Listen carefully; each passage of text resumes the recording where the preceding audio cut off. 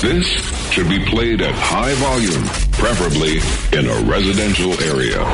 Live and local from the 103.7 The Game studios in Upper Lafayette. This is Acadiana's #1 sports station, 103.7 The Game. Streaming live at 1037thegame.com and on the free 1037 The Game mobile app. It's Saturday.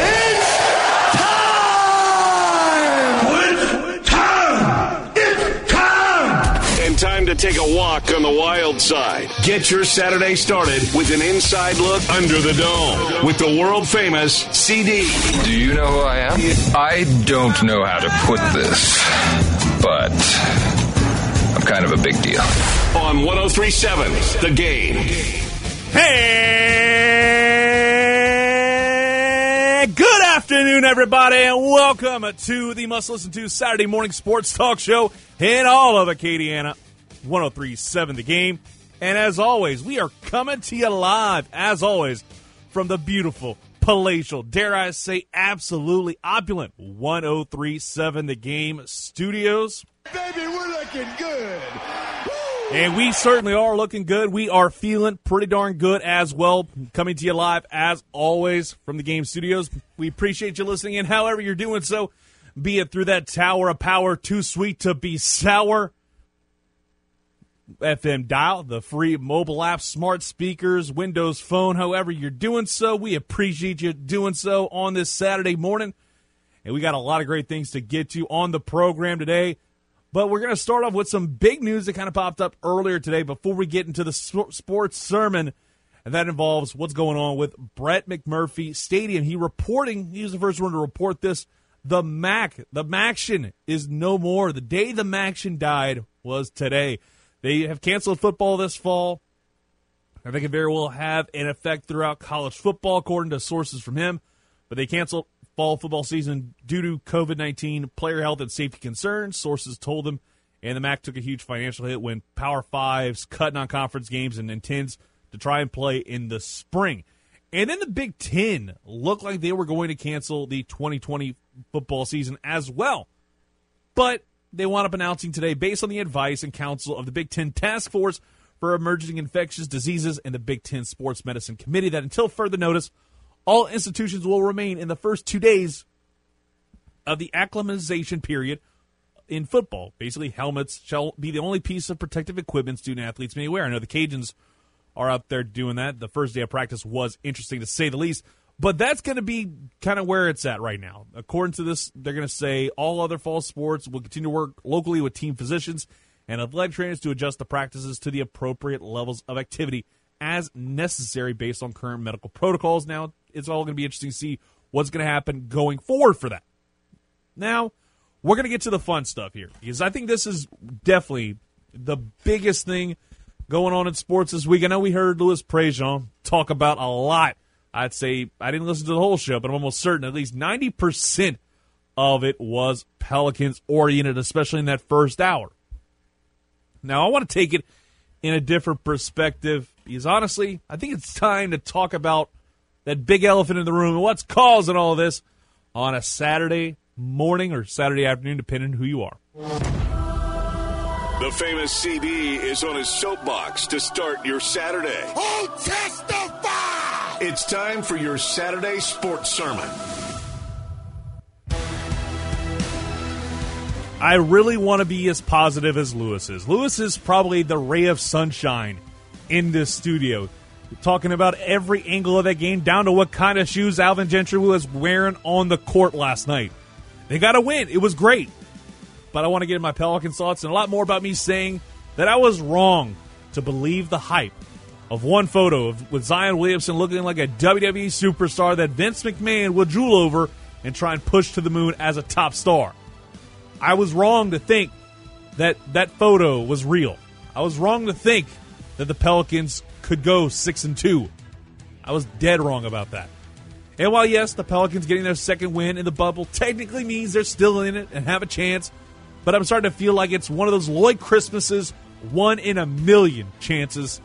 Are you saying there's a chance? I sit here saying right now, August 8th, 2020, that there is no chance that the Pels get into that play-in game because of the fact they are 1.5 games back of that spot. But you've got to be hoping things happen. You've got to be hoping against hope that the Portland Trailblazers, the Memphis Grizzlies, they struggle in their final few games of the seeding schedule.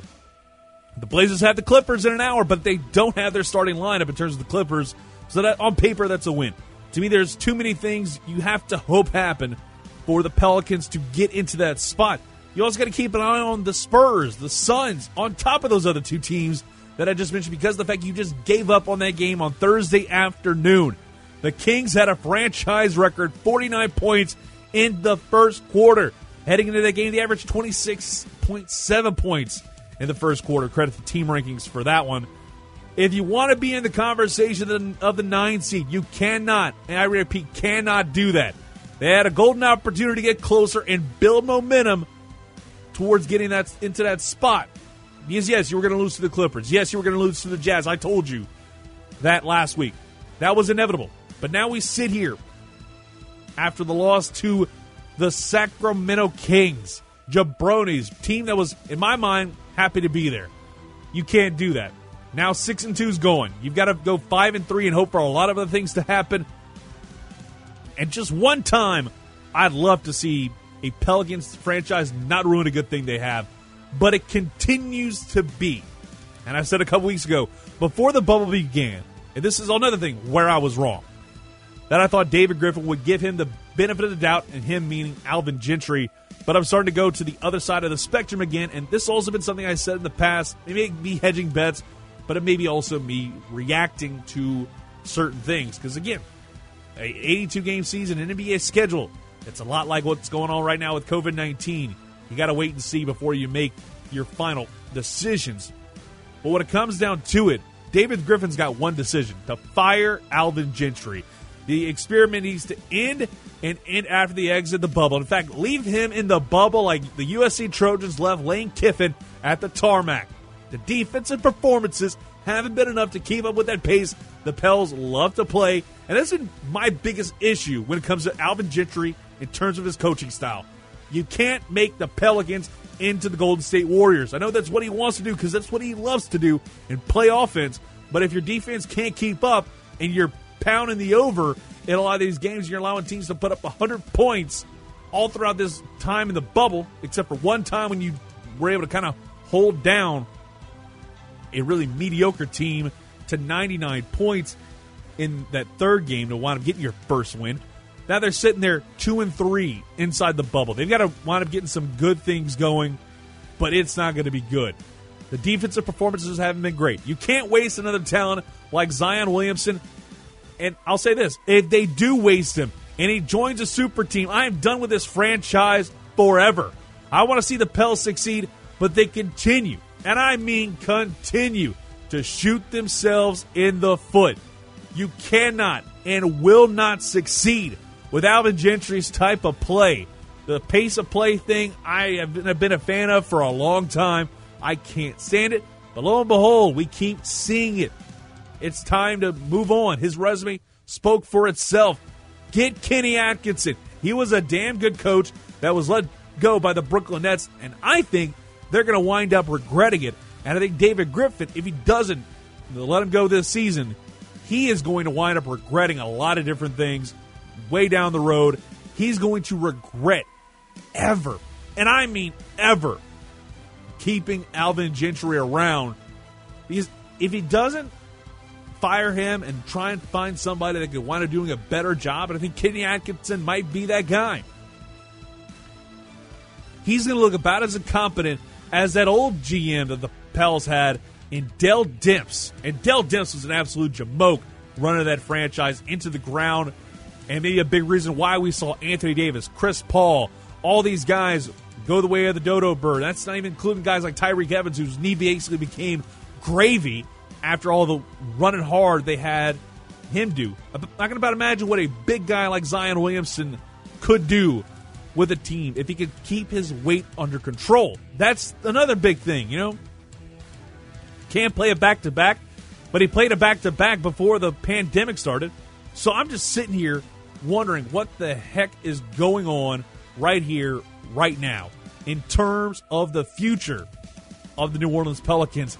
This is going to be a big year. Get rid of a lot of those cogs that weren't necessarily stepping their game up. Lonzo Ball can't shoot a hoop, can't shoot a basket to save his life right now. So I'd say tell him to hit the road, Jack, and don't you come back no more. The defense needs to step their game up.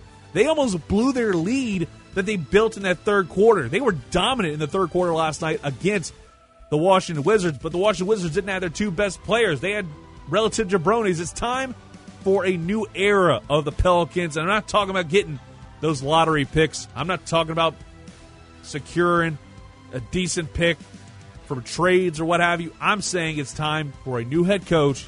It's time to make a decision for your future. A lot like what you did. It was a tough decision to let Monty Williams go, but it was past time for him to be let go, and look what he's doing with the Suns now. I'm happy for Monty, but I think it's time to see what somebody else can do running that franchise as the head coach. And I'd say the first name that I could think of, I think it's what a lot of people are talking about, and that is our guy, Kenny Atkinson, a guy who I think the Nets are going to regret letting go. So we'll see what happens there. Best of luck to him the rest of the way. But for me, it's an uphill climb.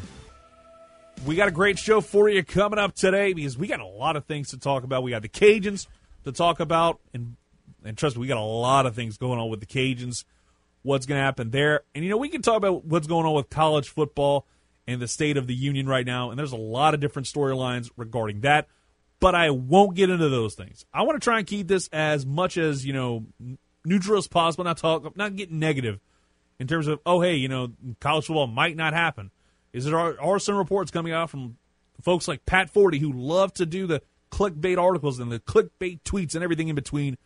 We'll save that for another day because I'm in a damn good mood because on Thursday talked with Billy. They had a conversation with Billy Napier through Zoom. Had all those Zoom calls with the Cajuns players. I got to see photos and video from Cajuns practice last night. Tell me that doesn't get you hyped up because you know that it's there. There's something going on in terms of college football. That's awesome. We'll also talk about a little MLB with Ian Castleberry at 10:30. Basically, both my guests are at the bottom of each hour. At 11:30, excuse me. I'm still trying to get used to the 11 a.m. to 1 p.m. time slot, the change that we've had. We'll be debuting a new segment at the end of the 11 o'clock hour. And then at the 12 o'clock hour, 12:30, Ross Jackson, Canal Street Chronicles Locked on Saints podcast. We'll talk to him about those New Orleans Saints and a whole lot more. We'll also talk a little bit about the SEC scheduling in the 12 o'clock hour, high noon. We'll get to that and consider this your challenge. 337-706-0111. 337-706-0111. If you want to talk about anything, and I mean anything, we got it wide open for you, except for obviously 11:30 and 12:30. Again, still trying to get used to the fact that I am on from 11 a.m. to 1 p.m. I have to kind of get that ingrained because, in fact, when I'm trying to book guests, I'm immediately putting like, hey, can I have you on at 10:30? Can I have you on at 11:30? I'm like, I got to remember, 11:30, 12:30 is when I want guests. That's how I kind of roll things. But we're going to go ahead and take a quick timeout before I bore you with any more inside baseball talk because I know not everybody wants to hear that kind of stuff. They want to hear sports talk, and I'm going to get to it next because there was some news coming out yesterday involving the Louisiana Raging Cajuns and a team up north that I think might interest you. We're going to talk about that and a whole lot more. You're listening to Under the Dome with CD right here on 103.7 The Game and 103.7thegame.com.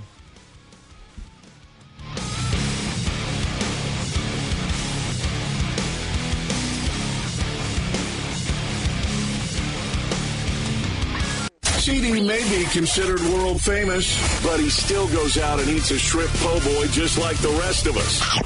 Just don't talk to him while he's eating. Lay off me, I'm starving. Now back to Under the Dome on 103.7 The Game, Acadiana's sports station.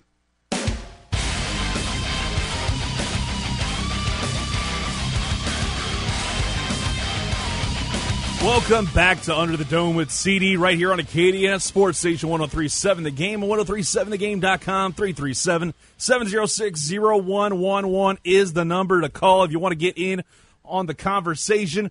But right now we got somebody on the game hotline. Who to thunk it? We got a special guest aboard the program.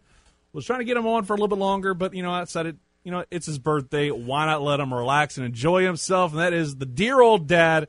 I'd say the famous Dwayne D. We got him inside the game hotline. What's going on, Dad? Not too much of yourself, sir. I'm doing good. I mean, obviously, you're turning 60 today. It's absolutely amazing. And you're probably out there enjoying yourself. I'm sure you got a cold one ready to go, huh? Just about. But, man, it's like it's just wild to kind of think about, like, how much you've seen over the years. At 60 years old today. And obviously we're doing the Acadiana Legends of the Fall brought to you by Stan's Auto Center right now, and we're in the finals. Kevin Falk taking on a fellow number one seed, Early Doucette. But I just want to get your thoughts. Who's the best player that you saw back in the day when you were in high school at the Acadiana? Well, I've seen Hector play, and I also seen we had a running back at Acadiana back then. His name was Junior Doral, who went on to play at LSU. He was a real good high school football player. And, of course, the two Cavalier boys at Acadiana were real good. One went on to play college baseball for the Cajuns. So that's, then in 78 when I graduated, we had made the semifinals. In a tough defeat to Bonneville, whose quarterback went on to play at Alabama as a defensive back. I can't remember his name right now, but he was a great athlete. He definitely was. And, we always hear whenever Jordy does his show, the on this day in sports history and the birthdays. Obviously, it's your birthday, so why not have a little fun with this? And, I'm going to throw just the biggest one out there that I think you and maybe the listeners would know as well. You share a birthday with Roger Federer, who was born on this day in 1981. And Robert Randolph as well. You share a birthday with him. So how about that? That's wonderful. Exactly. But I appreciate you coming on the show for a little bit, my man. We'll talk to you down the road, man. Okay, man. We'll talk to you later. All right. And that was my dad. It's his 60th birthday today, so happy birthday to, I guess we can call him the famous Dwayne D. We can actually put him into the multiverse that is Under the Dome with CD, along with all the other different gimmicks that we have here on Acadiana's sports station. You can call us up, 337-706-0111. And, I usually try and map out the show the day before. I'm going to go break a little kayfabe here and say the day before, I usually map out the show in some cases the night before. And I usually have the roadmap set up well before. And then some news came out from Arkansas South. Yeah, I'm just throwing a little shade there. And for once, it interested me because of what they decided to do concerning schedule vacancies since Conference USA and the Sun Belt, as well as most of the Group of 5 conferences, they are going to stick with a 12-game schedule. If you can schedule 12 games, obviously some games are going to get vacated. I think Wyoming could be getting vacated down the road, because they're going to go to a, I think, 10+1, I believe, type schedule, if I'm not mistaken. So you got that going on out in the Mountain West Conference. And then New Mexico State's an independent. You don't know what the hell they're going to do, but I'm sure, Billy Napier and crew and maybe Dr. Brian Maggard, in terms of saving money, isn't going to want to have this game against a New Mexico State team out in Las Cruces, New Mexico, which isn't too far from Truth or Consequences, New Mexico. But it's interesting to me to see what's going on, because it feels like right now it's a laissez-faire type setup. If you have a team, if you need to fill a hole and schedule a team, go for it. Just do it. So what Louisiana Tech and UL Monroe did was put their differences aside for a brief moment and made an agreement to play each other in Shreveport. Now, it's huge to see this happen, first of all. It's the first time these two teams played since the year 2000. That was back when Luke McCown was on the Bulldogs roster and had a pretty decent year. But there are two reasons why I feel like, why this happened. The obvious one is that both teams have about an hour-and-a-half drive. However, I think there's maybe a little bit more meat on the bone here, And you can try and change my mind on this, 337-706-0111. But I'm of the belief that Tommy McClellan is booking this game as an easy win. Now, this game is going to be played during that time whenever the Cajuns were supposed to play Mizzou. Obviously, the Mizzou game has since been canceled. ULM follows the same situation. Right here, right now, it's the only game that's been canceled. Now, what's going to happen with Wyoming and New Mexico State your guess is as good as mine. Right here, right now, McNeese, that feels like that is going to happen. Now, if it does happen, it's a whole different conversation because right now, supposedly, they're not playing. They're not practicing right now, but they were. It's all kinds of confusing. I'm not going to get into all that. But I believe AD Tom McClellan is booking this as an easy win. He is ducking the Louisiana Raging Cajuns. And I think a big reason why is because whenever they play the Cajuns, it's when the Bulldogs are really good. You know, the last time these two teams played was back not too far back in the memory banks. 2014, 2015, got housed both times by La Tech. Shout out to Kenneth Dixon, who was an absolute beast for La Tech. I remember seeing him torching the Cajun defense in 2014, running for 99 yards on a single play, and then seeing La Tech do the same thing 43-14 at a watch party we had with Chet, Ben, and his now wife, Jen. Hey, that kind of rhymed. And the last time the Cajuns beat the Bulldogs was back when Jake Delhomme was donning the vermilion and white, back in 1996. That is a long time ago, and I think that's a big reason why we don't see the Louisiana Raging Cajuns and La Tech play all that often. I think, AD Tommy McClellan has been out there anti-Sunbelt Conference CUSA merger. He's against that expansion to let the Cajuns in or let UL Monroe in or be a merger of the Conference USA and the Sun Belt just to save both of those programs' hides. That's fine. It's his opinion. But I think this is him basically saying he knows that the Cajuns could probably beat him because he's going to be playing the best Raging Cajuns team in program history. Skip Holtz knows he can't beat the Cajuns this year, so he's not even going to try. La Tech wants to be opportunistic and try and play the jabronis to fill those spots so they can get wins on the board. Yes, you're right. They're going to be playing some jabronis. UL Monroe ain't going to be that good this year in my mind. I think UL Monroe is going to struggle, and they'll go back towards kind of the bottom feeders of the Sun Belt Conference, and that's not considering the fact that they don't make a whole lot of money to begin with. They don't have hardly any fans that show up there. And by the way, I'm gonna hold my tongue on what I was going to say, but in all honesty, the Cajuns should still be trying to hit them up. If I were Dr. Brian Maggard, and I'm not, but I would definitely be trying to call up 3 schools right off the bat. And here's the 3 schools right now. La Tech, Southern Miss, and Houston. I'd call those 3 teams up right away. Those are about 3-hour drives from Lafayette to Hattiesburg to Ruston to Houston. Maybe about 4 hours, considering what kind of traffic you have. But also, you got to think the fact maybe even Tulane. Tulane should be like their 4th team that you just call immediately and be like, hey, let's try and get this thing going. Let's try and arrange this to where we can fill our other 2 conference games with Wyoming and New Mexico State. That could not happen. That could very well not happen, I should say. Because, again, Wyoming and New Mexico State feel like a no-go. I'll call those up. And then, obviously, you try and call everybody else after that. Nicholls State, Southeastern, Northwestern State, and the other FCS programs that could very well still be playing. It's all interesting. It's going to be interesting to see what happens with those because I think I saw, it wasn't the Big Sky, it was some other like smaller conference. I'm trying to remember what conference it was in the FCS that basically said, hey, if y'all want to play some non-conference games, fine by me. Go ahead. We're just going to be playing in the spring the regular season. I believe the Southland might be following suit there. We haven't heard anything just yet from that. But, again, this will be an interesting conversation to have. Having La Tech, Southern Miss, Houston try and fill those up with really good games. Because if you go 12-0 and you play these little bitties, that's going to be an uphill climb, and that is going to be an absolute struggle for you to set up down the road. And I think it's going to be fun to see, being able to put those games on the schedule, be it, having to travel to Ruston, having to travel to Tulane, having to travel to Houston, or whatever. Like you're going to have to travel to at least 1, maybe 2 of those games. Hosting Southern Miss would be really cool. I would love to see that. Now, mind you, how many fans you could have in the stands, your guess is as good as mine. I know I was seeing something through the interwebs that apparently the Cajuns are going to go 50% attendance. That is, if we can get into Phase 3. Now you can make your 50% attendance jokes all you want. I'm not going to do that on this show.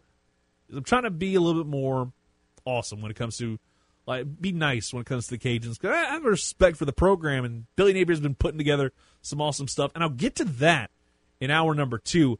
But right now, it just feels like the MLB continues to be pushing forward, and we'll talk about that in just a few. We'll talk about what's going on with the MLB and also the Miami Marlins. We talk with Ian Castleberry next right here on 103.7 The Game. You're listening to Under the Dome with yours truly, the famous CD. Back after this.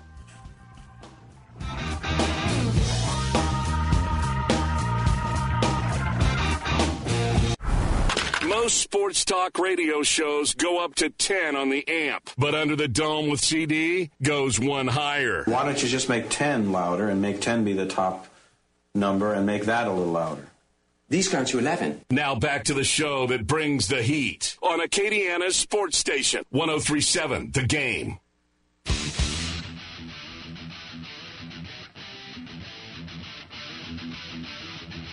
Welcome back to Under the Dome with CD right here on Acadiana Sports Station, 103.7 The Game and 103.7thegame.com. Coming to you live from the 103.7 The Game studios.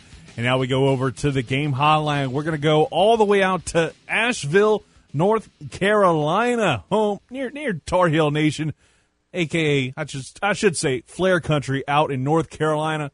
Get to our next guest. He's on the Game Hotline. Ian Castleberry, part of Off Announcing the Comeback, writes a lot of MLB stuff, so I love having him on. Talk a little Major League Baseball. Now that we actually have Major League Baseball in our lives, we still have it as of right now. I haven't seen anything new yet in terms of if that's changing. Right now, we're going to get to that right now. Ian, what's going on, amigo?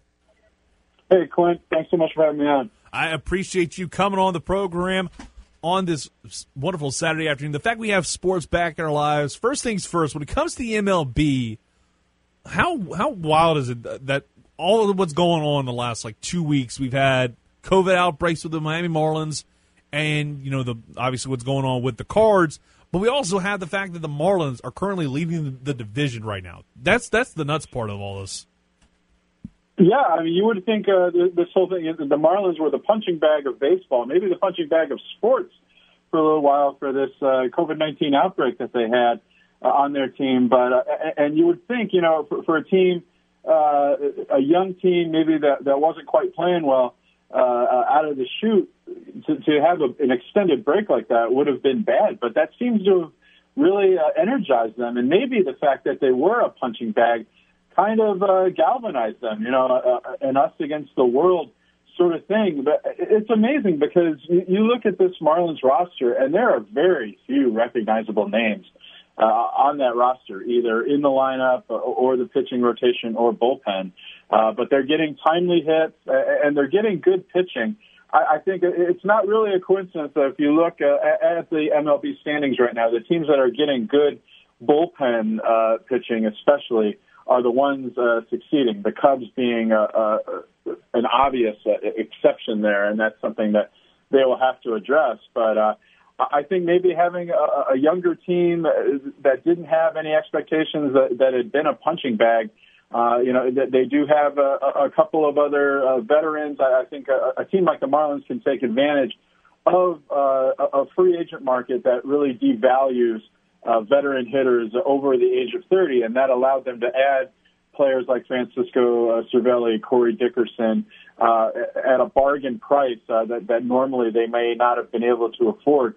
But that mix of the veteran players along with the young talent that just doesn't really seem to know any better, here they are playing really well in what I viewed as the toughest division in Major League Baseball in the National League East. But you look at the Phillies, the Mets, the Nationals especially, playing below expectations, and the Marlins have capitalized.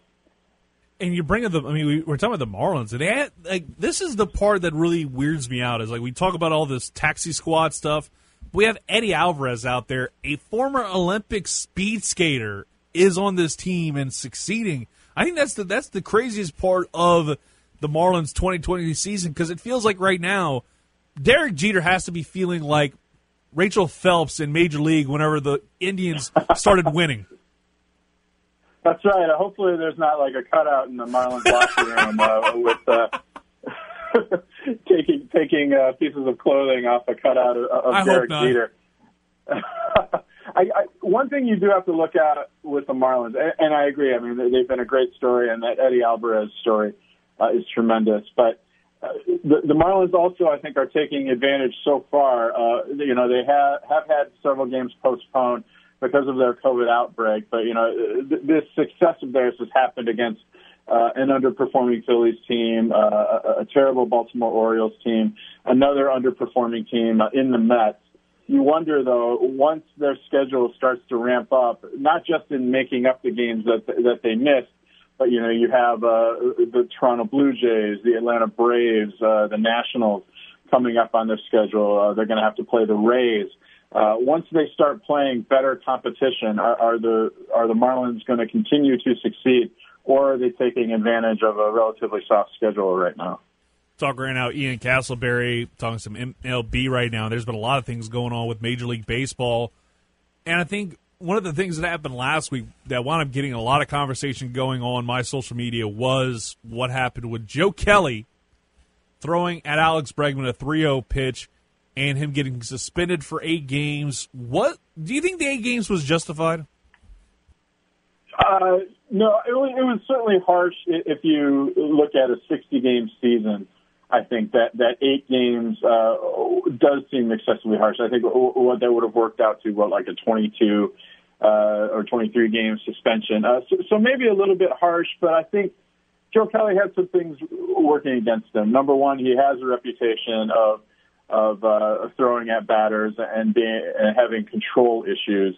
But I think Major League Baseball Commissioner Rob Manfred, they looked at Joe Kelly and the way he acted after throwing at Alex Bregman and Carlos Correa, making the faces or saying, nice swing, expletive, and showing that it clearly was an intentional situation. This wasn't, even if he claimed, a pitch got away from me, you look at how Kelly behaved and making faces at Correa, acting like he was crying and so forth. I think that Kelly's reputation, and I think Major League Baseball also really wanted to send a message that, okay, we know everybody's mad at the Astros for the sign stealing scandal, but we're not going to tolerate pitchers continually throwing at those Astros batters.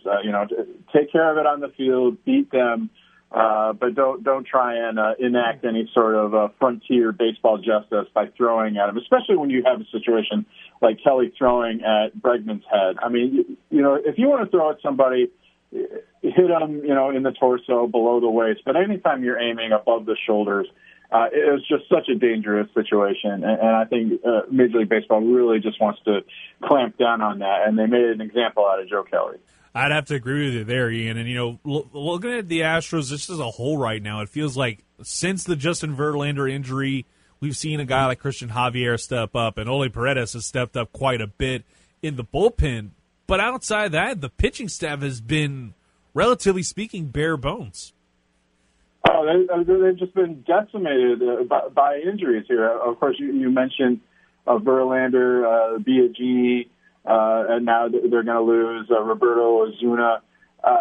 You do wonder, and I'm sure you've talked about this, and listeners have talked about the fact that maybe something happened with, the fact that the shortened season and having to ramp up again for summer camp after spring training, did the Astros maybe try to ramp it up a little bit too fast, and that's why they're suffering these injuries. It is bare bones. They're getting good bullpen pitching right now, but you do wonder, especially in such a short season, depth is really going to be tested, and especially with the hot start that the Oakland A's have gotten off to, can the Astros just kind of tough this through until some of if they have guys coming back or other guys off the taxi squad to develop and run. The Astros will certainly benefit by all second-place teams making the postseason this year. And again, they have to finish with one of the top 2 records after the top 2 teams in each division qualify for the postseason. So I think they're still in a good position for making the postseason. I think maybe the surprise is that the Angels are going to kind of have to wrestle with the Angels for that second spot in the AL West, or that one of those two wild card positions. I think also, but I do think the Astros have somewhat benefited by the Rangers being really one of the disappointments of this early season so far, as well as the Mariners. So those are two teams that the Astros can beat up on, still with an outstanding lineup, still with good starting pitching, with Zach Greinke, with Lance McCullers, as you mentioned. But certainly those early injuries are a huge blow for Houston. So what you're saying is business as usual when it comes to playing the Texas Rangers and the Seattle Mariners, because it's just been every time the Astros play the Mariners or the Rangers, it's going to be an absolute blowout. Yeah, they can take advantage of those bottom two teams in their division. I think also in the NL West, matched up again, they'll also be able to beat up on the Giants and the D-backs, who have also been a disappointment. We'll see if the Rockies are for real at 10-3 right now. They're certainly playing impressively, but between playing Oakland in their own division and then matched up against the NL West, having to play the Dodgers and the Padres, that's not going to be easy. But if in baseball, if you beat the teams you're supposed to beat and then play, relatively well, maybe 500 against the other really good teams, I mean, that's a formula toward winning baseball and getting to the postseason. Oh, it's going to be a lot of fun to see what happens with the way the MLB's looking right now. And obviously, we're only a couple weeks into this 60-game season, the shotgun season. What's been your biggest takeaway from the 2 weeks you've seen so far? I think there haven't been that many surprises. I think the teams that we thought were going to play well have generally done so. The Yankees, the Twins, the A's, certainly the Marlins have been a surprise. The Padres maybe have emerged as a surprise contender. I like the White Sox going into the season, and they've played well so far. I think the injuries so far have been one of the big takeaways. Depth is going to be so important, and if a team like the Astros has the pitching to withstand those injuries, we're going to see what happens with the Dodgers.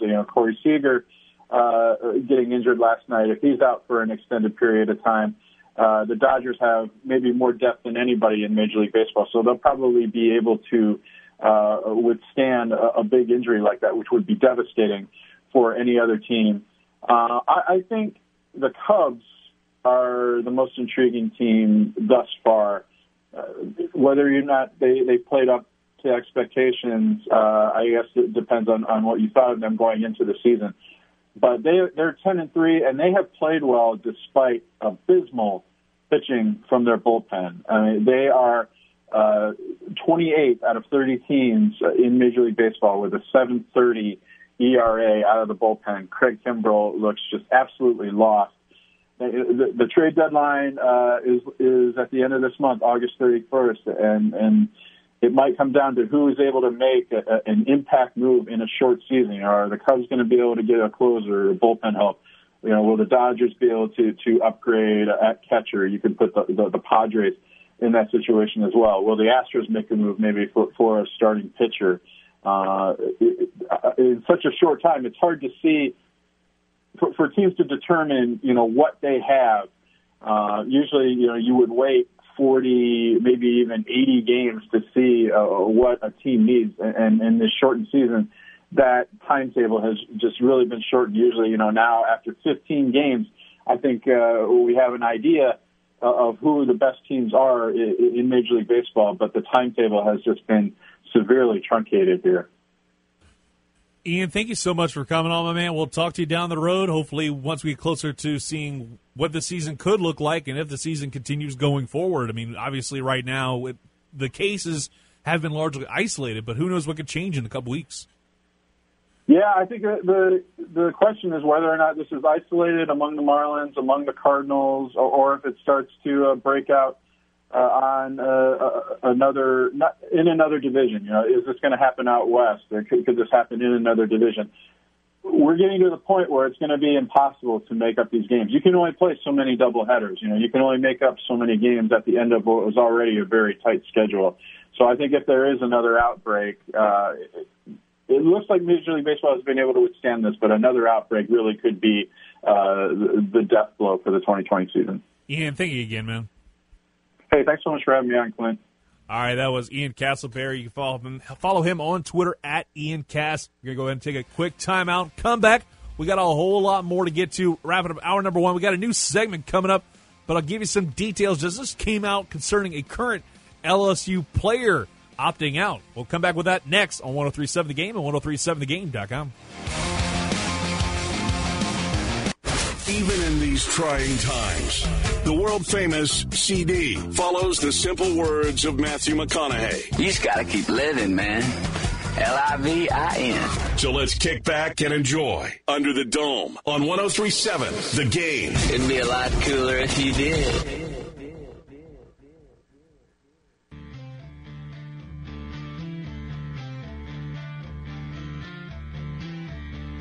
Welcome back to Under the Dome with CD on Acadiana Sports Station 103.7 The Game and 103.7thegame.com. And before I get to the brand new little gimmick we're going to do, because I saw some news kind of break over the last 10 minutes or so, and that involves a projected LSU defensive end, a projected starter, I should say. Neil Farrell has opted out of the 2020 season. Mentioned his family was hit hard by COVID-19. This is coming from Ross Dellinger of Sports Illustrated.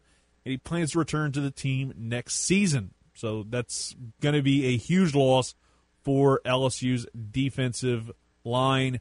Losing a guy like Neil Farrell, it is wild to see that kind of come through the headlines over the last 10 minutes. In fact, during that Ian Castleberry interview, I was trying to figure out a way to kind of bring that into the conversation, decide to save it to open up this segment as we near the end of hour number 2. But now it's time for a brand new segment that I like to call Hit the Bricks. There's a lot of things that frustrates the famous CD on a daily basis. I got a lot of problems with you people. Let's let the man breathe and tell you what needs to hit the bricks. And there's a lot of things that need to hit the bricks right here, right now. And the first thing that needs to hit the bricks involves the MLB, because I feel like that's definitely where a lot of my frustrations lie. It's the fact that I think the experiment is over and the cutouts are in the stands. They need to absolutely hit the bricks. Hit the bricks, pal. They need to hit the bricks, bottom line. Seeing the players sitting in the same general area as those cardboard cutouts is ridiculous. It's got to go. In fact, I saw one get hit in the face last night. I think that cardboard cutout should have had its hands up so cardboard cutouts can hit the bricks. Hit the bricks, pal.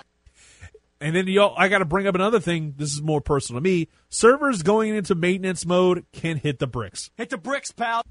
This is more of a me gripe than anything because I've been enjoying this new game called Fall Guys during times when I'm not watching sports, which is basically like any time of day that I'm not sports isn't going on because I'm not normally watching these hot take shows.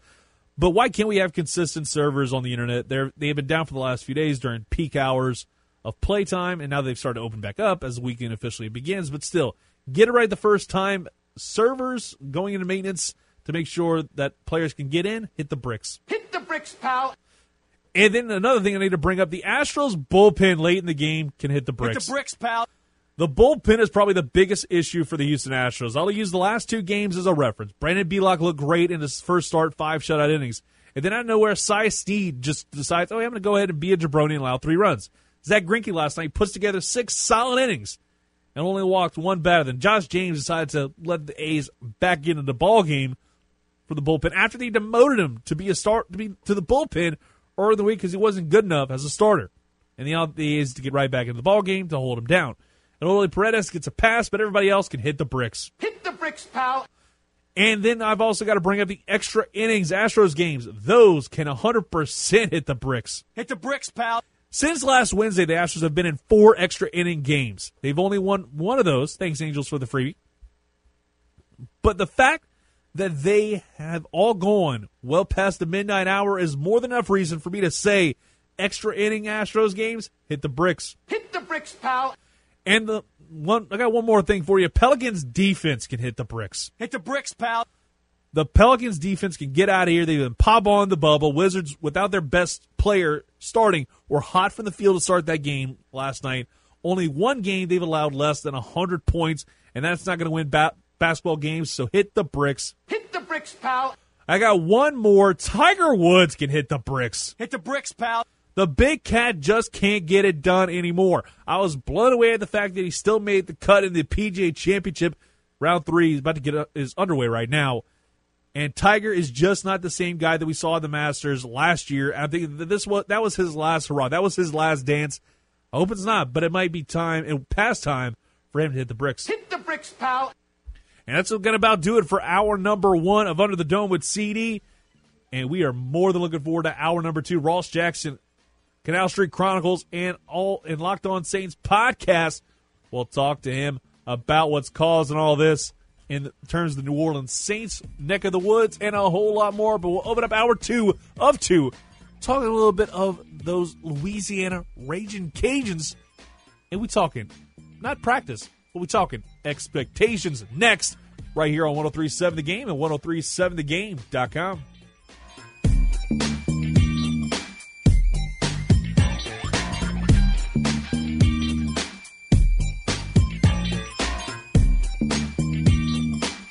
This should be played at high volume, preferably in a residential area. Live and local from the 103.7 The Game studios in Upper Lafayette. This is Acadiana's #1 sports station, 103.7 The Game. Streaming live at 103.7thegame.com and on the free 103.7 The Game mobile app. It's Saturday.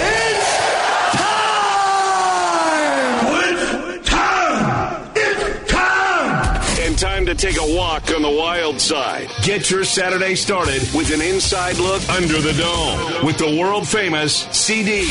Do you know who I am? I don't know how to put this, but I'm kind of a big deal. On 103.7 The Game. Hey, welcome everybody. Good afternoon. Under the Dome with CD. Hour number 2 of 2 is now officially underway. We're taking you into the afternoon as your weekend officially is getting kick-started. The PGA Championship going on right now. Getting a quick update before we get into some of the conversation concerning those Louisiana Raging Cajuns, I should say. I want to say New Orleans Saints, but we'll get to that at the bottom of this hour. Ross Jackson, Canal Street Chronicles. Still trying to get used to that. Canal Street Chronicles, Locked On Saints podcast. We'll talk to him about a lot of different things involving those Saints.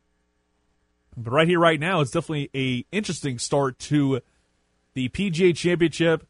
Getting underway right now at Harding Park. Currently, Lee is actually in the lead at 8 under. He's going to be teeing off around 5 o'clock. Then you got Justin Day at 6 under. Justin Thomas apparently is catching fire right now early on in round number 3. In fact, he is tied for 16th right now. Today he is -4 through 6 holes, 3 under overall. So he's definitely he definitely is in fuego right now. So hopefully we see him step his game up and get things done in a big way when it comes to setting yourself up for a lot of success in that PGA Championship during these next 2 rounds. Tiger Woods, as I mentioned earlier, he can hit the bricks. He can get out of here, because he is definitely kind of nearing the end of his time as one of the top dogs in the sport of golf. But we'll definitely save some of the golf talk for later. But right now I want to get to stuff to open up the second hour concerning expectations. And the great expectations a lot of us have for the college football season, if it happens. Right here, right now, I think there's a lot of different expectations for LSU. But I want to stick with the Louisiana Raging Cajuns for a little bit because we were able to talk with them earlier in the week, and I was glad with the fact that conference calls are back, and I was able to talk for a little while with Levi Lewis, quarterback for the Cajuns, heading into his senior season. And, for the last few days, one of the big things that I took away from those first of many Zoom calls, besides the fact that apparently bandwidth is still an issue when you have fiber internet, it is what it is that this team is well aware of the expectations they have for the 2020 season. And, in fact, Levi Lewis talked about that right here. Okay, apparently it doesn't want to load. I'm going to go ahead and give it a second. This is what happens when you're going live and you think you have the magic buttons that can push it, but apparently I do not. So I'm going to go ahead and try and load this up again. But again, the Cajuns have a lot of expectations heading into the 2020 season. After everything they did last year, they have probably the highest expectations they have ever had. They, without a doubt, are playing a little bit of a dangerous game, saying, hey, we're going to go ahead and set up shop and run this bad boy till the wheels fall off, because they have every chance to really do some amazing things in 2020. But you've got to realize, and this team realizes, expectations are high. I'll say the expectations are very high. We all know that we got to play assignment football, just execute the plan. Everybody just doing their job, being at their best. We're expecting every guy to know what they're supposed to do, the ins and outs. Even the first, second, third, whoever steps on the field, you got to know your assignment. And that's the way you need to handle this thing. And I think the way he said it was perfect. Levi Lewis has been an amazing quarterback. It's amazing to see where things are at. But again, he's well aware of the expectations, because I think the expectations for the season are higher than they've ever been. That was all before the pandemic changed everything. And I think even now, those expectations for this program are high. And if they can get a 12-game season in, I think 11-1 or 12-0 is where people's expectations are. The big key is what they do when they go to beautiful Boone, North Carolina, take on a team called App State with another new head coach after Eli Drinkwitz decided to go to Mizzou, and now he's probably regretting the decision, maybe drinking himself under the table. We'll get to that in a little bit.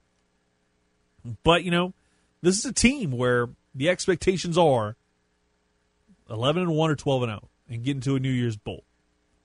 It's going to be tough. It's going to be uphill climb, especially now that you don't have that Mizzou game. You don't have that Wyoming game. You don't have that New Mexico State game. You don't have those non-conference games, at least as of right now, on paper. I mean, those two games the other two games are in pencil, excuse me. The other one is definitely been whited out altogether. And, I feel the same way a former coworker did back in 2014 or 2015. Years have blended into each other now in 2020. But either way, he felt like this team could have gone undefeated. I feel a lot better about that this year than I did back in 2014 or 2015. That this is a year where they have a chance to do something that has never been done before. Mind you, 10 regular season W's has never happened before either for the Raging Cajuns. But you have someone like Levi Lewis who has grown so much over the last 4 years. He was thrust at one point into the starting role against South Alabama back in 2017. Again, that was a quarterback carousel unlike any other the final year of HUD. And probably a big reason why they just could not kind of get anything consistent going. And that wasn't the only reason why HUD got fired. But now he's thrown over 3,000 yards. He's become a sensational quarterback under Billy Napier's system. They're spreading the ball around.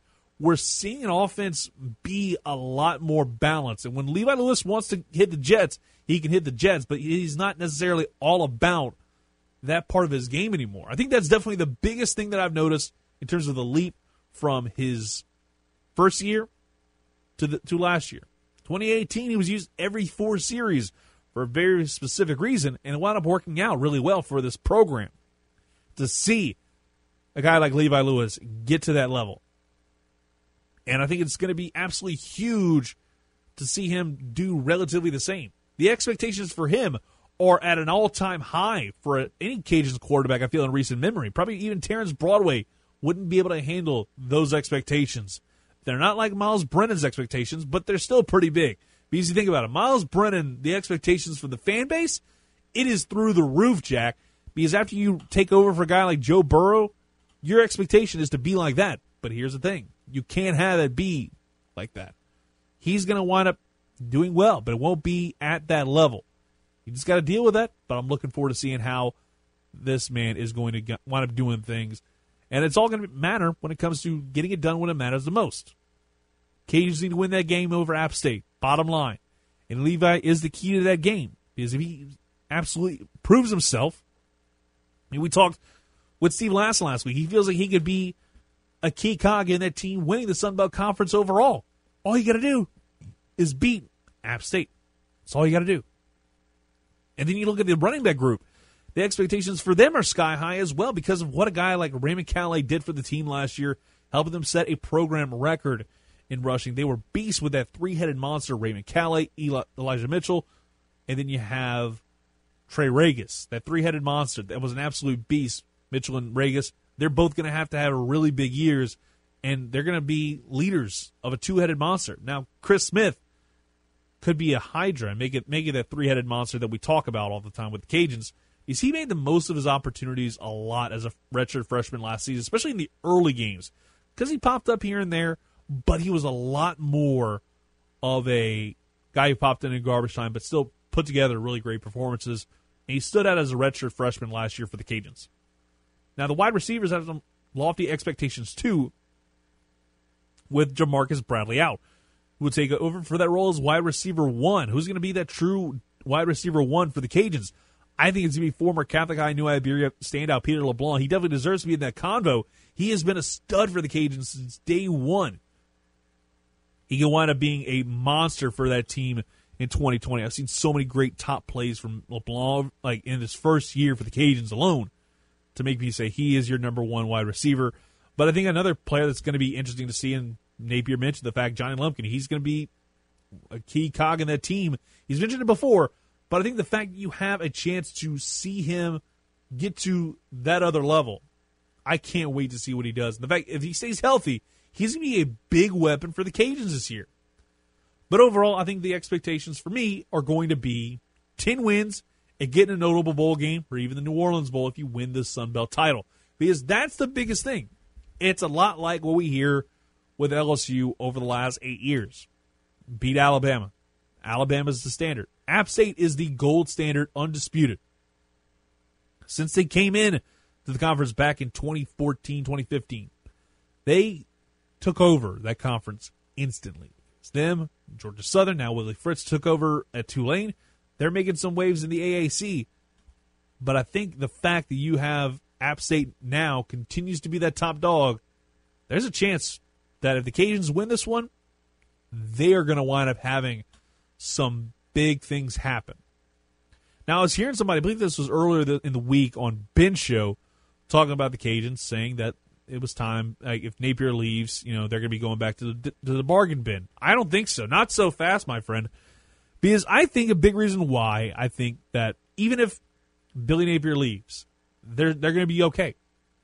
And a big reason why I think is because this is going to prove that the Cajuns can be a spot which leads to more success. Leads to more success, be it at the Group of 5 level or the Power 5 level. Be a jump up to the Power 5 level or move yourself up into a better Group of 5 situation, like an AAC program or something to that effect. That's where I'm at right now. I think the SEC is going to be where Napier is going to have his tentacles out and see what happens with guys like Will Muschamp, Gus Malzahn, who almost every year is on the hot seat. I don't think Jimbo Fisher's going to be on the hot seat, but it's warming up. But when it comes down to it, he's going to prove that this place has a lot more success rate as opposed to what's happened in the past. Look at the last two head coaches. Ricky Bustle was like a wide receivers coach for Tulane, and then he disappeared off the face of the college football world. And Mark Hudspeth, out of the profession as well. Mind you, both of them for very different reasons. But this will be the time Napier proves his worth, and also there's an opportunity to grow at the University of Louisiana for the Cajuns as a head coach. You do that, there are going to be a lot of things opening up down the road for a lot of different guys. And, we just look at it from that perspective. Before Napier came over, everybody was saying, why not get this guy, like guys who were relatively, I'm just going to call it like I see it. It's not shade. It's just the safe picks. It's like when you're trying to decide what college you're going to go to. It was the safety school. It was just a safe call to go ahead and say, hey, I'm going to go ahead and pick so-and-so. Some people were even saying a guy like Louis Cook from Notre Dame of Acadia Parish, a hell of a head coach. I love Louis Cook, but I don't think he would have taken that. People are bringing up Tim Rebowe. I think Tim Rebowe was too busy building something great at Nicholls State, and we see him continuing to do that and taking those steps in the right direction. I just felt like, you could have done better than that, and just to go the easy way. Get guys who know the program well enough. I just don't think that was going to be the right thing to do. lo and behold, they get Billy Napier, and I can remember that entire like 3-4 day span was unreal. Like in my just life in general, those like 4 or 5 days was nuts to see everything, and I absolutely love what's going on right now with the Raging Cajuns, and I'm hoping they can wind up getting into a New Year's Bowl if a New Year's Bowl even happens. But that's a different conversation for a different day. Appreciate you listening to Under the Dome with CD.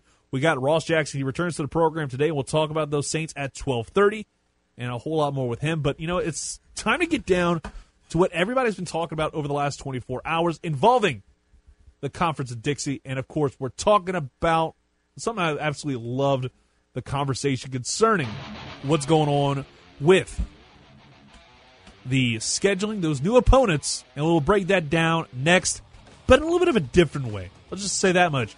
You're listening to Under the Dome with CD on 103.7 The Game and 103.7thegame.com. Back after this.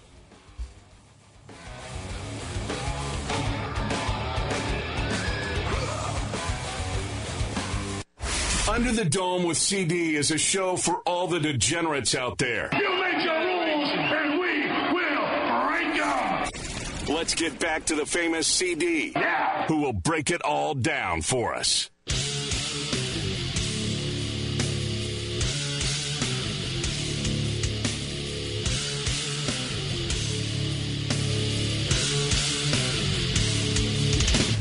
Welcome back to Under the Dome with CD on Acadiana Sports Station 103.7 The Game at 103.7thegame.com, coming to you live from the wonderful 103.7 The Game studios. Hopefully you've enjoyed the show so far. We've had a lot of great fun right now. But, one thing that I had to talk about on the show today was the fact that the SEC decided we're going to go ahead and make a mockery out of the way we're going to reveal our final two conference opponents added to each of the 14 teams in and around the SEC.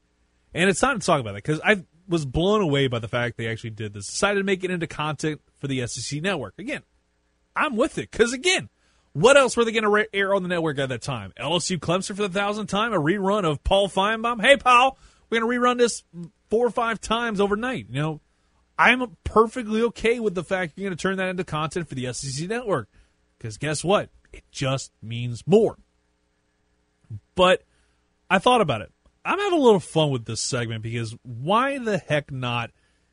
And we're gonna make this into a game show, if you will, to look at how all the different SEC programs, the winners, and more importantly, the losers, did a little game show that we're gonna call The Schedule is Right. LSU, come on down. You're on the schedule.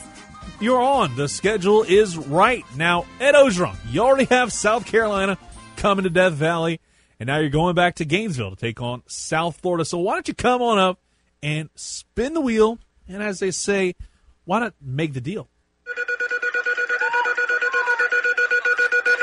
Oh, my goodness. LSU is going to host Mizzou and travel to Vandy on top of playing South Carolina and Florida. I'm sure you're feeling pretty good right about now, Coach O. Go Tigers. How can you not love the fact Coach O is excited about the fact his Tigers are going to play Mizzou for the first time since they've joined the SEC and travel back to Vandy for the second straight year. I'm sure he's looking forward to those 2 cupcake victories. Now we got to bring out our next contestant. Who we got? Well, we've got the Arkansas Razorbacks, a new head coach. Come on down. You're on. The schedule is right. Now you've got 2 potential toughies in Georgia and Tennessee. We're kidding. No, never mind. Let me rephrase that. So you've moved on from the Chad Morris debacle. So why don't you step up, spin the wheel, and make the deal? Hey, let's see how you did. Oh, that is unfortunate as all get out. The Hogs are playing Georgia and Florida. Good luck in 2021, little buddy. You're gonna have a rough uphill climb. So, I'm sure Arkansas wants to be like some other programs and opt out, but don't worry, things will get better for you, hopefully. All right, next up on the schedule is right. Alabama, come on down. Now you've got two potential tough ones taking on Georgia and Tennessee. Who are we kidding? That third weekend in October. That's going to be a win. We don't know when that game is, but presumably you're going to put that thing on October 23rd, that third week right before the LSU-Bama game. But we'll leave that be for the time being. So why not get ready to step on up and do what all these other cats have done so far and spin the wheel, make the deal. Oh, man, would you look at that? You've got Kentucky and Mizzou added to your schedule. Nick, are you even going to lose all year long? I'm not going to, so quit asking. Wait, what was that, Coach? I'm not going to, so quit asking.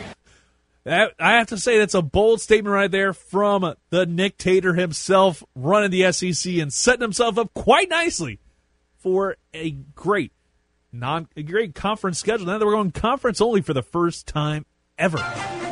Oh, we got another contestant on. The schedule is right.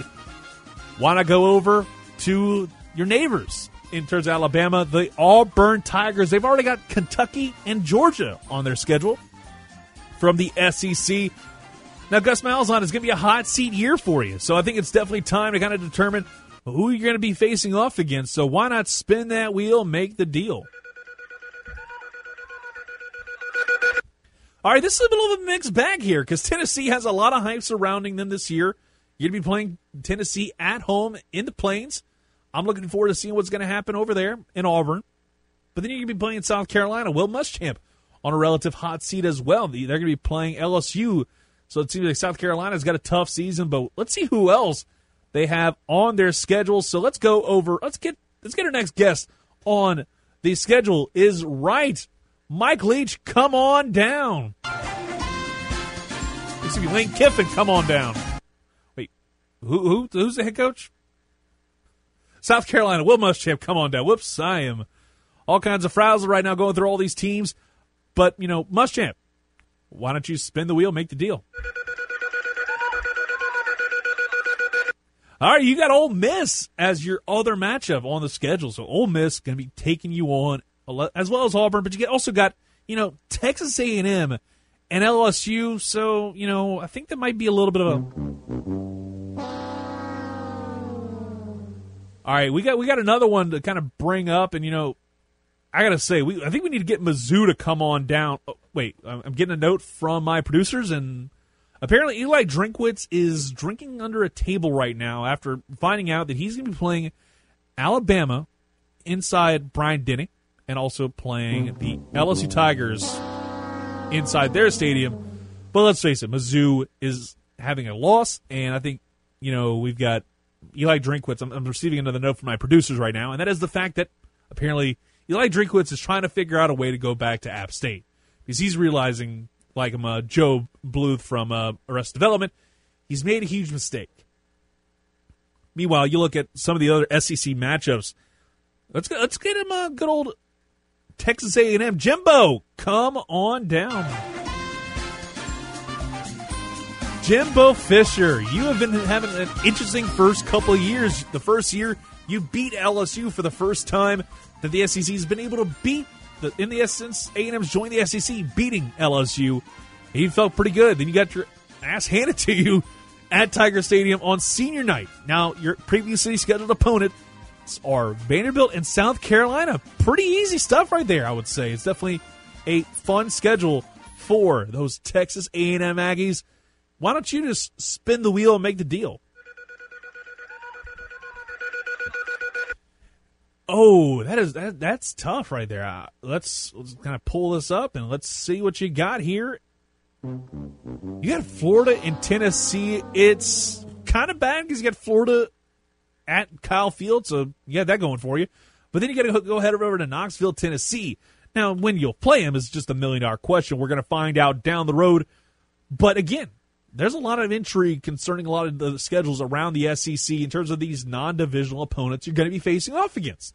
There's going to be fun to be had in terms of the laughter surrounding a lot of these programs. Some other ones that I didn't mention, you got Florida taking on Arkansas, Texas A&M. That's going to be a lot of fun seeing them whip up on Arkansas. And, of course, they're going to be hosting LSU at Ole Miss. Georgia is going to have Mississippi State, Arkansas. Hell, I was thinking potentially Georgia was going to have LSU. Because I was hearing rumor and innuendo that potentially they could have gone with a 2024 schedule, but did not. Overall, I enjoyed the fact that, LSU got a really easy schedule. Georgia's going to be playing Mississippi State, Arkansas. I think Mississippi State's going to be on a down year one for Mike Leach. That's relatively speaking of cupcake playing. Arkansas is just going to be a beatdown. You just look at it. The top 5 teams, the 3 of the top 5 teams in the SEC that were ranked in the preseason top 25s that came out earlier this week, Georgia, Alabama, LSU, all got really easy stuff. So more power to them. He continues to prove that the rich get richer and the poor, well, they're going to get a lot poorer, and it's not going to be a whole lot of fun, to say the least. But again, I mentioned it earlier in the last hour, Neil Farrell opting out of the 2020 season for the LSU Tigers. So that's a big loss for LSU on the defensive front. But he will be back in 2021. Hopefully by then, COVID-19 will be something that we read about on Wikipedia. Or better yet, we read in our history books when we have kids who basically will grow up and they'll see COVID-19 wind up in their history textbooks, whenever that may be. But, enough of talk about that. We're going to go ahead and take a quick timeout, and we're going to talk to our guy, Ross Jackson, Locked On Saints podcast, Canal Street Chronicles. Talk to him about those New Orleans Saints and so much more. You're listening to Acadiana's #1 sports station, 103.7 The Game, and 103.7thegame.com. You listen to Under the Dome with CD.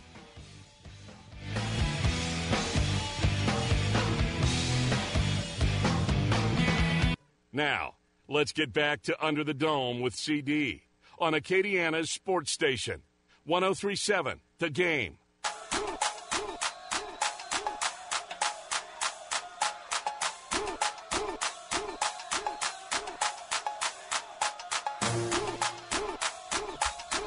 Welcome back to Under the Dome with CD right here on Acadiana Sports Station 103.7 The Game and 103.7thegame.com, coming to you live from the 103.7 The Game studios.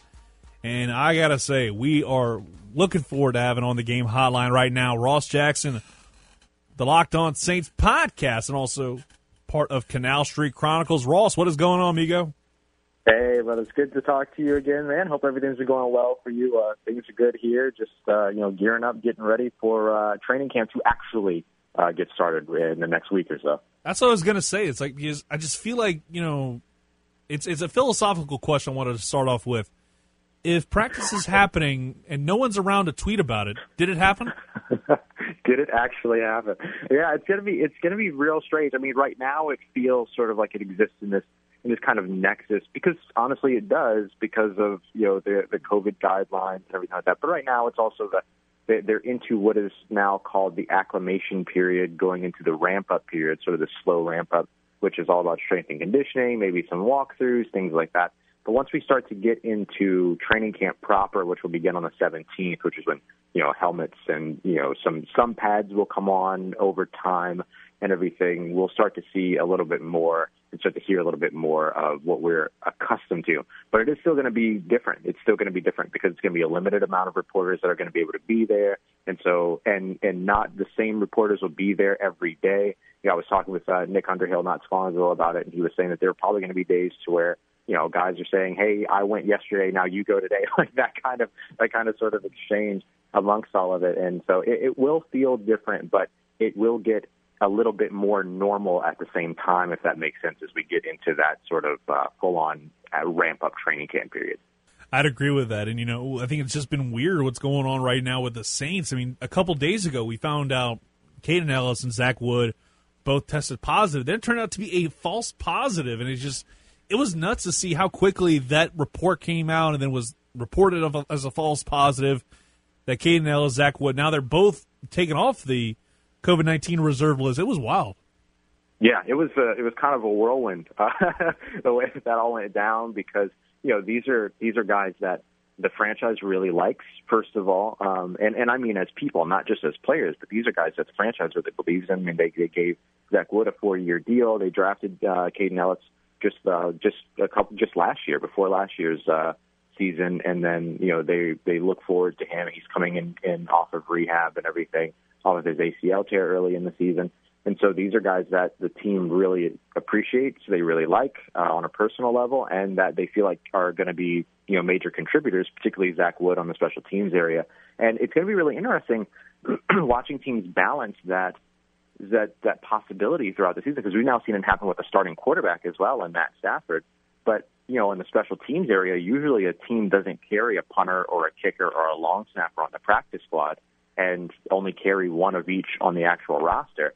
And so if something like that were to happen to a team, a couple days out, or even, any type of a pregame test that ends up being administered or anything like that, and then there's that false positive, but then they have to wait to see if there are two negatives because they're not exhibiting any symptoms, what do you do in your game? And so teams are going to have to start carrying, additional specialists or multifaceted specialists, right? A guy that can be a punter, but that can also place kick on the practice squad. I don't think you're going to see them carry on the roster, but it's going to be really interesting to see sort of how that type of stashing gets done for players on the roster.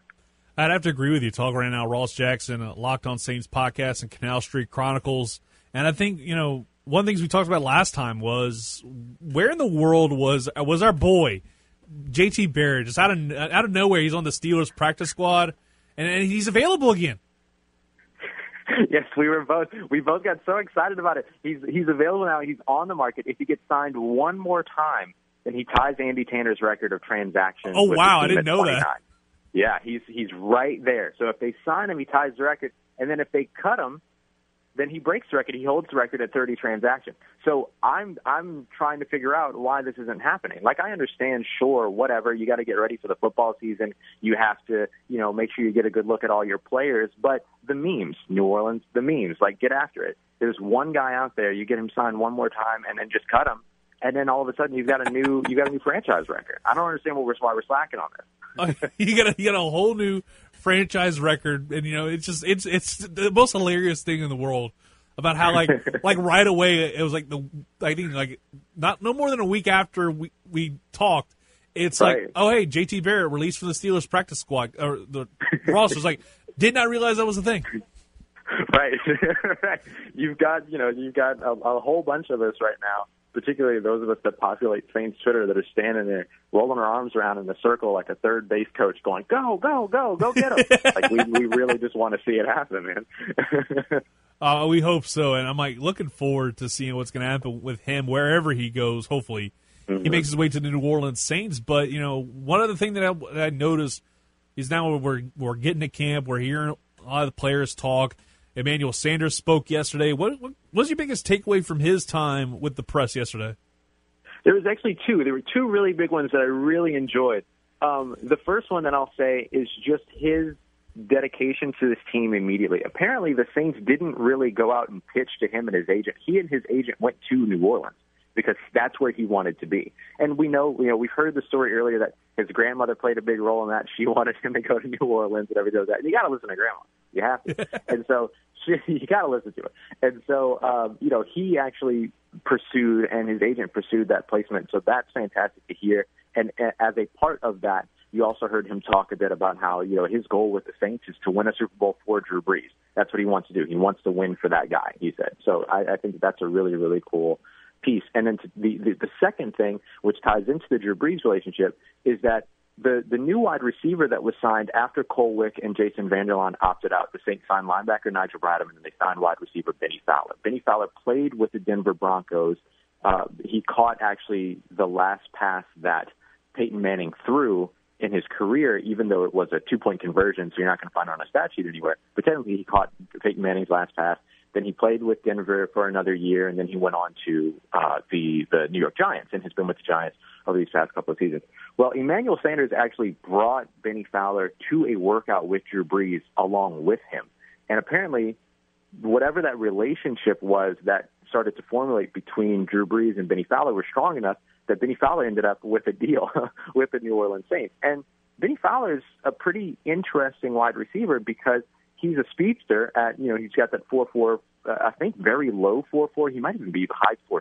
I can't remember, but extremely fast player regardless, right? Faster than me, that's for sure. And then Same here.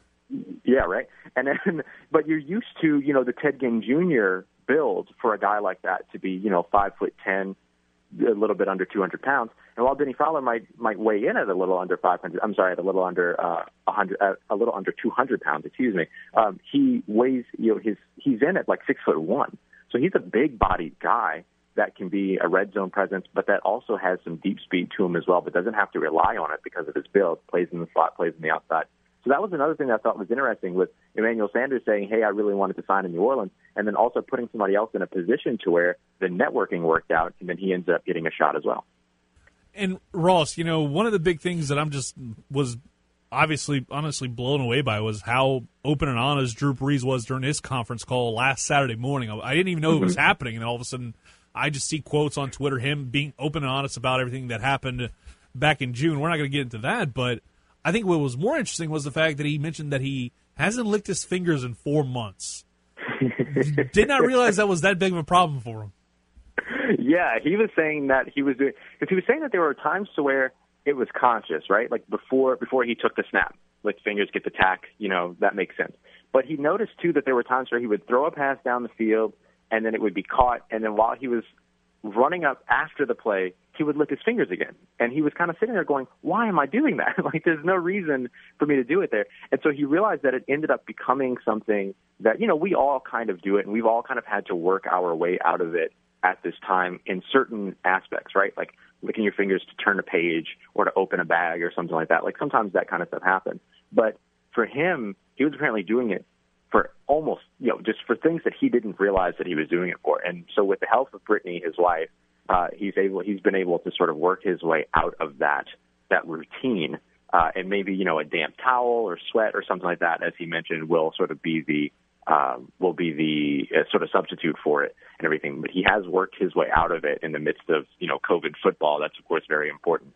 And so it'll be interesting to see what he ends up creating as a substitution. But funny that it was that much of not issue, but that much of a habit for him that he didn't even realize he was doing it. I mean, it's so weird. It's like, I don't think I've ever licked my fingers just for the purposes of that. It's more basically if I'm eating some chicken, basically you had the grease. It's like, which made me think, like I was texting a friend after I saw that quote.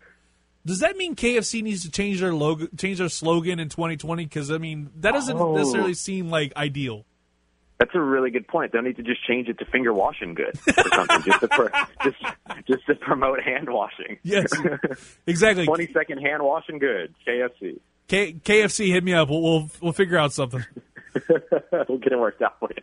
Yeah, but we had him unprompted at Louis Prejean just a little while ago, and he actually posed a question of the two players he thought about in terms of opting out. Who would be the bigger loss? Would it be Cam Jordan or Marshawn Lattimore? Ooh, that's tough. It's gonna be a little bit of off the field conversation as well, but I'm gonna say Cam Jordan. Yes. And the reason that I say Cam Jordan is because his play immediately affects the opposing quarterback, right? His play immediately affects the quarterback. He is somebody that the quarterback can't make a decision to work against anyway or work opposite of anyway. Marshawn Lattimore can be, quote-unquote, taken out of a game by simply not targeting him, which isn't helpful for an offense, but you can make decisions, you can game plan around a cornerback. It's a little bit tougher to game plan around, a 270-pound guy that is going to relentlessly fight to bring you to the ground and beat you up every day. And so I think it's like that particular moment and then also, or element rather, and then the other thing is just that his leadership. Look, Marcus Davenport did a conference call with us yesterday as well, or a Zoom call with us yesterday. And part of what he talked about was how much his goal is to just be better than Cam Jordan. And so that type of motivating factor, that type of mentorship, and Cam Jordan was stoked about it. He loved it. He was out there retweeting the pieces that were sharing it, talking about how that's the type of leadership that he likes to see and everything. He calls the defensive line my guys. Like, he's very much a guy that will take ownership of the defense and be a leader for that. He's the Drew Brees, essentially, of that defense. So that's the reason why I think losing him to an opt-out would be tougher to deal with than losing Marshawn Lattimore. Also, add the fact that his hair is resplendent right now, looking like Randy Watson from Coming to America. Randy Watson. Sexual chocolate. The memes from that were amazing. Man, it's so good. It's so good. It was the best part. He's been And I love how they showed like an evolution of his like picture day shots. It's like some of them are just absolutely wild. It further proves like Cam Jordan is like one of my favorite players on this current roster because he's a bundle of fun. Like he just feels like a guy that you'd probably just laugh with for like hours. Yeah, I mean he's everything. He's everything that you look for in an NFL player, and particularly a defensive NFL player. He's somebody that's always interested in himself and his team expanding, growing, and getting better. You'll hear him after a 4-sack game going, "Yeah, thanks. I should have had 5. I should have had 6." Like you'll hear him talk about himself that way and challenge himself to improve, challenge the guys around him to improve, but also not do it in such a way that he's considered a pariah amongst the locker room. He's somebody that is also having a ton of fun that people love to be around. The press and the media love him. The guy has a career in broadcasting after he's done playing football. There's no doubt about that. But he just checks all the boxes, and not a lot of players around the NFL do. He's one of those guys. I have a piece coming out over at Canal Street Chronicles here soon about Teddy Bridgewater and how it doesn't matter what team you're a fan of, you're a Teddy Bridgewater fan. I think that Cam Jordan could be one of those other players that any fan base around the NFL can appreciate a guy like Cam Jordan, except for when he's tackling your quarterback. I'd have to agree with you there, Ross. And, before I let you go, it's like we're doing something really cool in the next few weeks is putting together a Madden tournament to determine who the best Madden player is in the Acadiana area. What are your Madden skills like? Oh, they're terrible. They're horrible. Oh, my goodness. They're horrible. I understand the concepts. I know when to call what kind of plays, how to respond to personnel groups, the usual football stuff.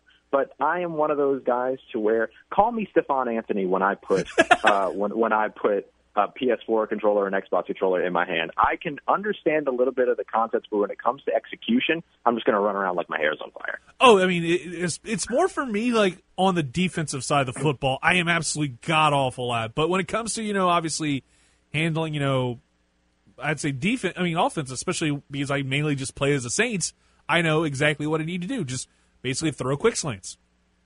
Yeah, yeah. I mean, every time, Michael Thomas. Yeah, right, exactly. That's my thing. I would be Stephon Anthony on defense would be my Madden player comp, and then maybe Jake Fromm on offense would be my player comp. Oh, how dare you dump on Jake Fromm like that?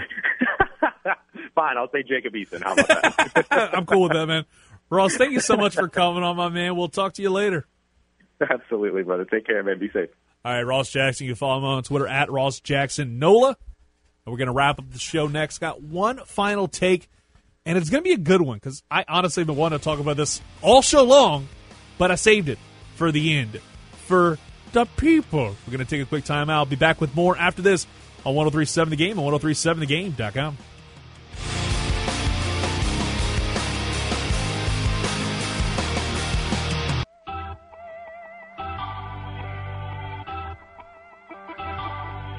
Just before we close up shop here on 103.7 The Game, the famous CD is looking to fire off one more take before dropping the mic. Is it going to be a hot one? Or is it going to be one he'd like to take back 6 months down the road? Let's listen in and find out.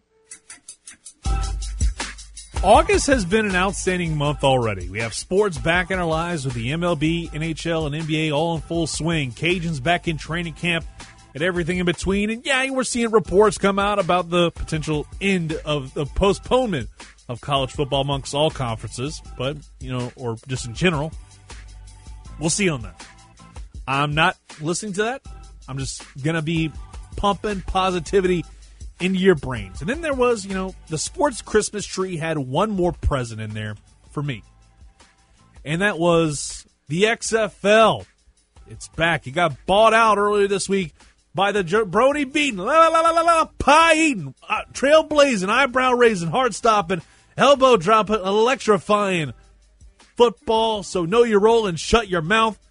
The most electrifying man in sports entertainment, the people's champ, The Rock, decided, I'm going to go ahead and buy the XFL along with my ex-wife, Danny Garcia.